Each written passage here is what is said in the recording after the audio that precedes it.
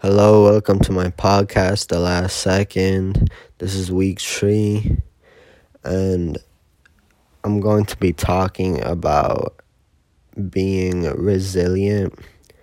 And the definition of resilient is of a person able to withstand or recover quickly from difficult conditions.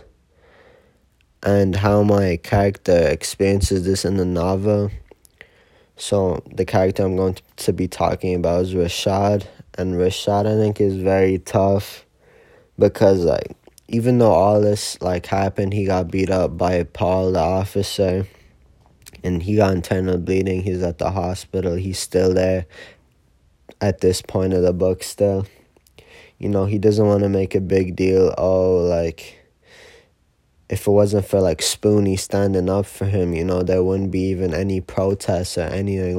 They wouldn't even be planning a protest, or it wouldn't have been on the news because Spoonie he found the video and sent it to the news and then gave him a picture of Rashad and everything. I don't think any of that would have happened if it was for Spoonie, because I feel like Rashad is just, he's tough, even though his dad accused him of being a gangster or whatever, he had to have done something wrong for the officer to beat him up and bring him to the ground. He's just tough for, he has to deal with that, you gotta be tough, and the fact that he doesn't want to make a big deal about it shows that he is tough. Some different definitions I found are so similar. Synonyms are strong, tough, hardly.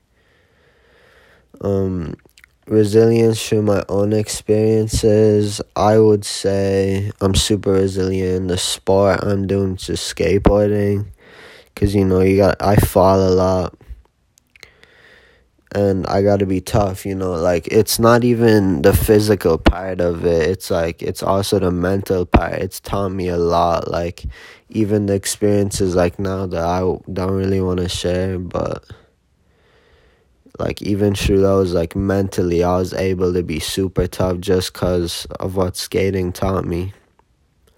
In what ways are the characters showing or not showing qualities of resilience? I would say, in a way, the officer, he is not tough at all. Paul, he's showing no resilience. He is and the fact that he's lying to his little brother that he was trying to rob Jerry's, and he got this woman to the floor, and he was attacking her or whatever, it's just lies. He's covering up because he knows he's in the wrong. There's nothing tough about what he did, honestly. It's very cowardly, and it's an abuse of power. And there's just no resilience towards Paul, because he's just trying to cover everything up, and it's just not right, and it's a very cowardly thing to do. Is it a given that experience, trauma, tragedy, or adversity will yield resistance?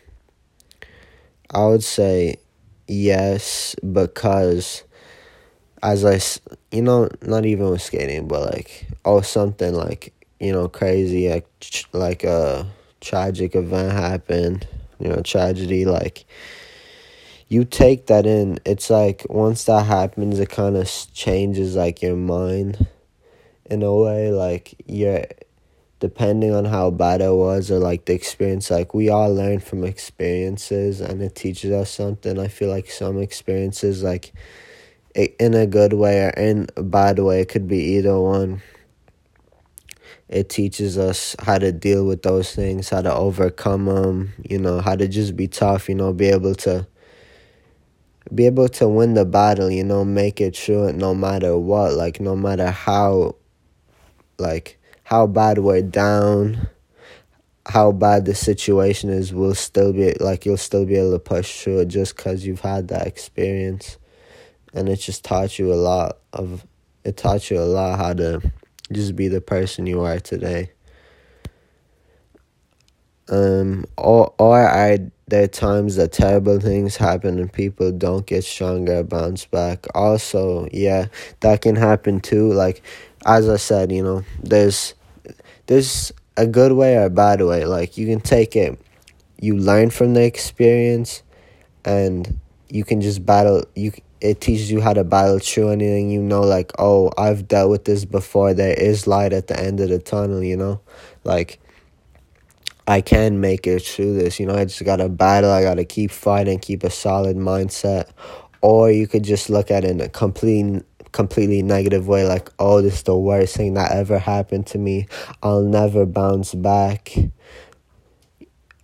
This is like the end of the world. Oh, this has happened again. Like, even though they like basically overcame it, but they didn't have that mindset, so they never really overcame it. So it's just always in the back of their head, and whenever something similar happens that was a traumatic experience, a tragedy, they don't know what to do, and they're back into that hopelessness stage, and just like, oh, we'll never get better. There's no light at the end of the tunnel. Where do you see this in the novel or in the real world? As I said, Rashad, very tough. Paul, the completely opposite in the real world. I would say the people that are experiencing racial injustice, basically, black people that are facing oppression, they're very tough because, like, there's shootings, there's everything, like, they really got to go through, like, a lot. Like, it's unfair, we're not like, they should be equal. They shouldn't have to, like, they're fighting for basic, human rights, and they're just super tough being able to live and, like, battle through everyday experiences. And it's, like, so difficult, like, for someone that's not a black person in America, it's difficult to see that, but, like, they are super tough, and the fact that they protest, they fight.